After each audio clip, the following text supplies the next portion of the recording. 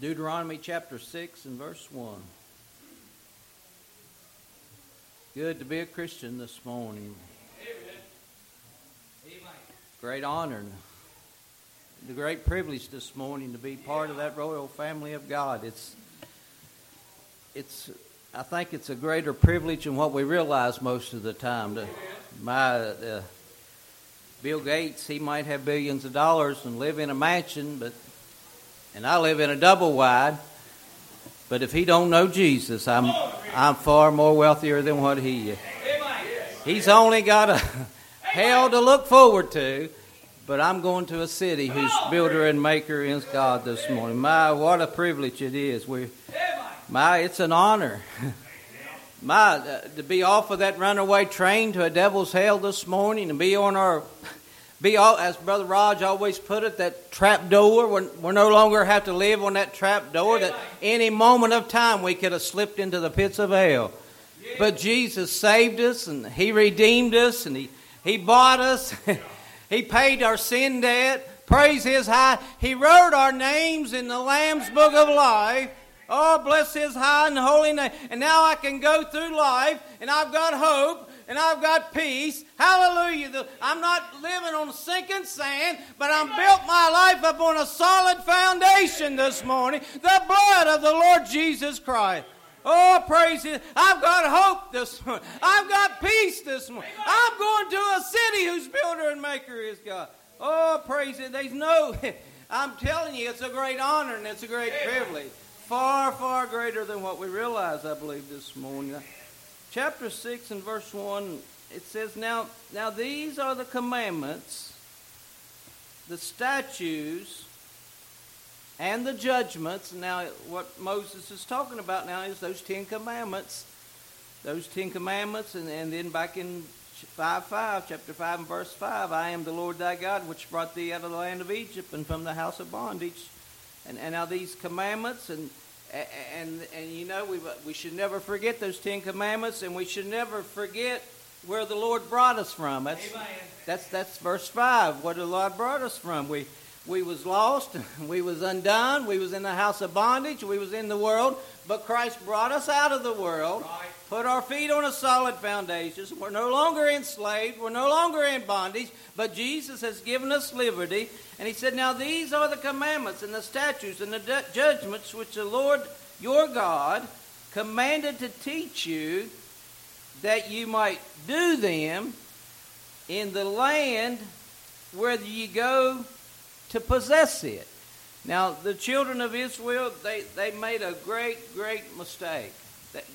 They didn't take the heed to Moses' advice. If they just would have took his advice, but they didn't. And they got up there in that land that floweth with milk and honey. They got up there in houses that they didn't build, vineyards that they didn't plant, and God blessed them abundantly and above. But they got over there and they got to live, and I think the same thing's happening to our own nation. God's blessed us above any other nation's been blessed. But we've forgotten our roots. We've forgotten where we came from. It was God that blessed us. Amen. It wasn't education. It wasn't the federal government, the state. It was God that blessed us. It was God that reached way down and delivered us. And a lot of people in our nation has forgotten. It's God that's brought all these blessings. Hallelujah. And that's what the nation of Israel done. And they forgot. It was God that gave them all of this. And they began to break those commandments and those statutes, and it wreaked havoc. Wreaked havoc in their nation. It absolutely wreaked havoc. And it wreaked havoc in our own personal lives. Do you see this? They went up to possess the promised land, the land that flowed, but it's all allegoric for us today of living that victorious Christian life. And it's great that God has saved us. It's great that He's put us on a solid foundation. It's great that He's delivered us. But we don't take this Christian life that He's given us and forget what He's done for us. Right. We should never forget the ditch that He found us in.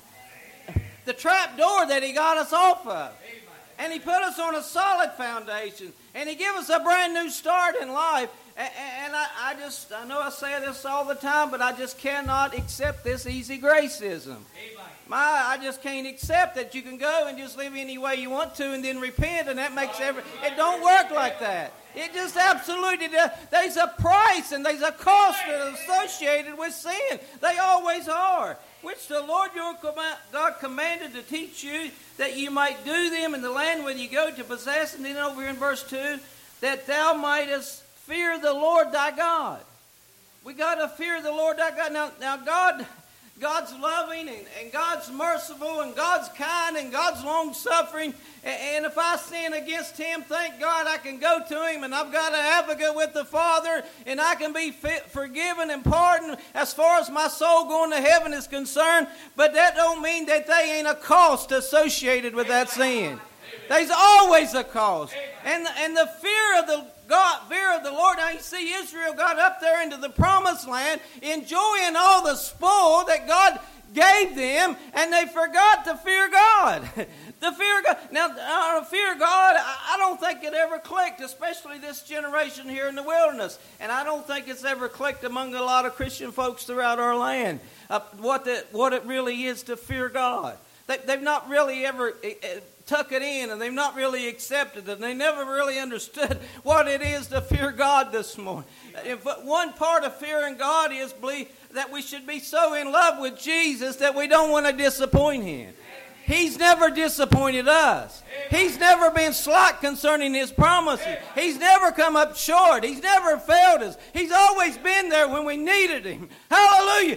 And we should want to repay that and never want to fear to disappoint Him and let Him down. And another part of that fear is now there's the consequences to sin. There's always a cost associated to that. That's the fear. It's not as much as God, that fearing God. Now we fear God because He's a God of judgment, He's a God of righteousness. But there's a reason why God gave us these 10 commandments. There's a reason. Because if we break these 10 commandments, there's going to be a price and there's going to be a cost. In our life, sin never comes cheap. There's always a great cost. Talk to King David about it. King David went and he seen Bathsheba down on the housetop. I bet David 1,000 times over wished he'd have never seen that lady on that housetop that day. Because he paid a dear price the rest of his life. He repented. You can find back there in the Psalms where he went to God and repented. And I believe God forgave him and pardoned him. But David paid for the rest of his life for that sin.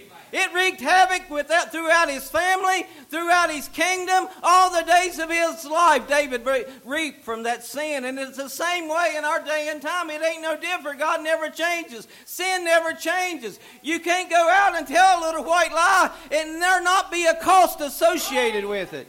You can't look at that pretty lady going down the street and lust after her and there not be a cost associated with it. There's going to be a high cost and a high price, and it'll wreak havoc in your life every time. Every time it'll come back on you. Cast your bread up on the water. Many days it'll return unto you. And you can't play around with these sin and get by with.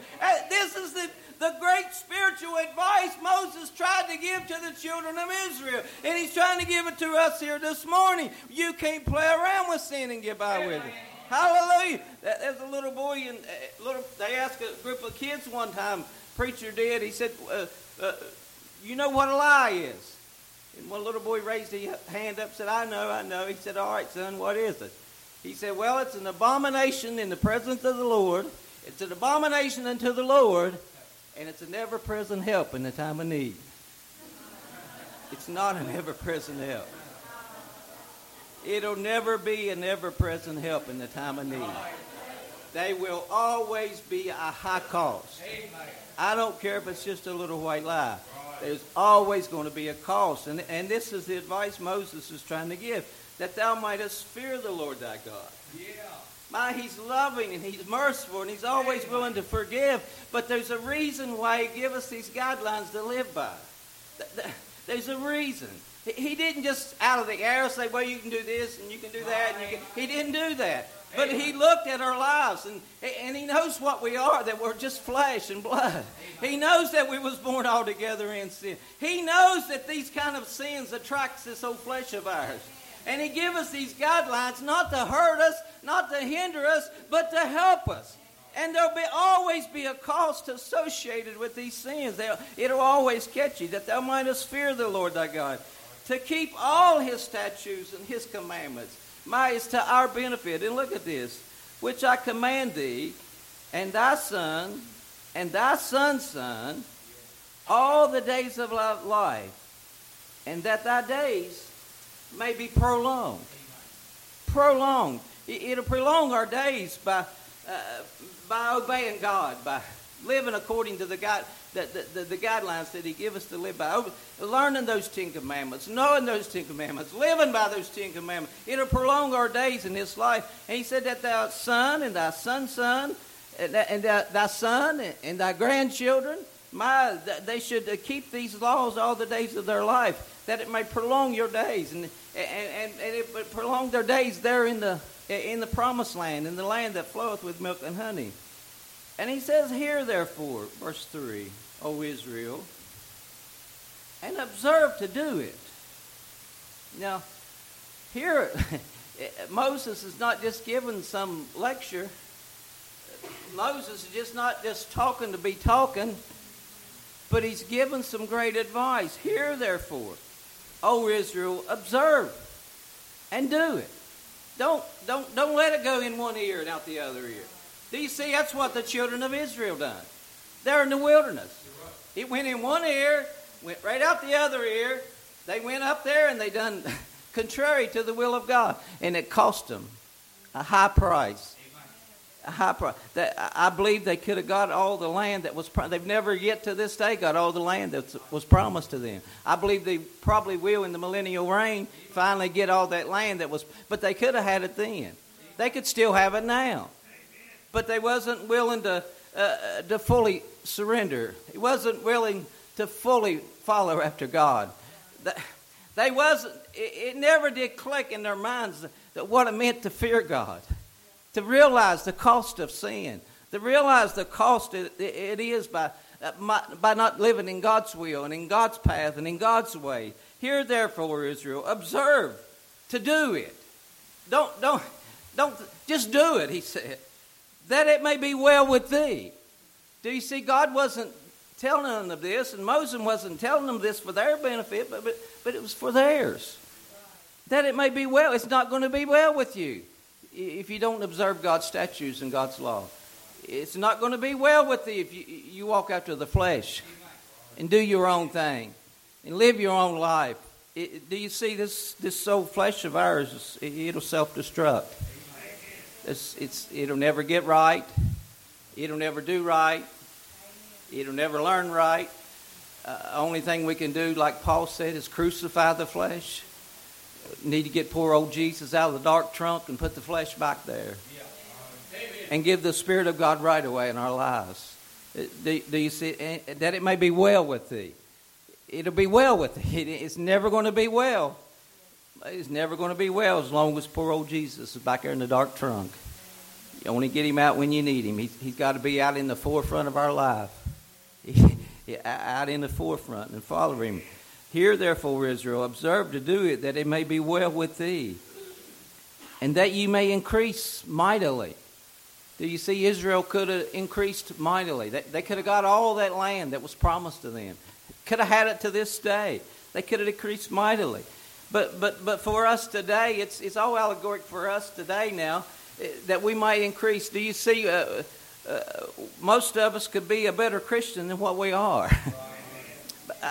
Now I don't know if it's true or not, but some believe that when we get to the judgment seat of Christ and stand there, that Christ is going to show us what we could have been if we'd have just been obedient, if we'd have just wholeheartedly followed after Him. But all of us has got room to move up. All of us has got room to get closer. And the only way to get, do you see that you might increase mightily? We can increase mightily. Do you see? We're privileged this morning. I've already told you we're privileged. We've come up out from among the world. We're no longer enslaved and we're no longer in bondage. Hallelujah. We're no longer living on the trap door that any moment we could fall into hell. We've been placed on a solid foundation. We've got access to God the Father. That's something these people didn't have. We've got access to the completed Word of God, something these people didn't have. We've got access to the Holy Ghost indwelling us. That same Spirit that raised Christ from the dead, that is able to strengthen our mortal bodies and cause us to do good. Do you see, we're standing here this morning without excuse. He's given us every tool we need to be more than overcomers through Christ who loves us this morning. He's given us every tool that we need that we might draw nigh to God and surrender our lives to God and live our lives for God. We've got way more than what they had this morning. We're going to be held far more accountable than what they was. Because more given, the more is going to be required. And we can increase mightily in this thing. We don't have to be beat down by the flesh and beat down by the devil. We don't have to be run up one side of the road by the devil and back down the other side. We've come out from among the world. We're children of the Most High God.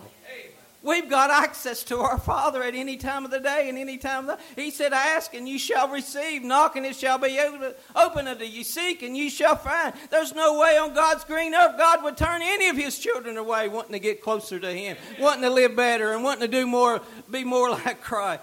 He said that you may increase mightily as the Lord God of thy fathers has promised thee in the land that floweth with milk and honey. They went to that land flowing with milk and honey. And we today, we can live that victorious Christian life. Amen. There ain't enough devils in hell to keep us from doing it. Greater is He that is in us. We've got access. Amen. This thing's real. We're going to be like Moses. We're going to be like Moses. We're going to take God at His word. Or we're going to be like the children of Israel. We ain't going to believe it until we see it with our eyes. We can take God. We can't believe our eyes anyway. 10 people can see the same accident and have a different testimony.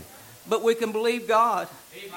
We can believe everything that God said. He's never failed. He's never come up short. He's never been slight. He's a God worth praising and worth honoring. Praise His high and holy name.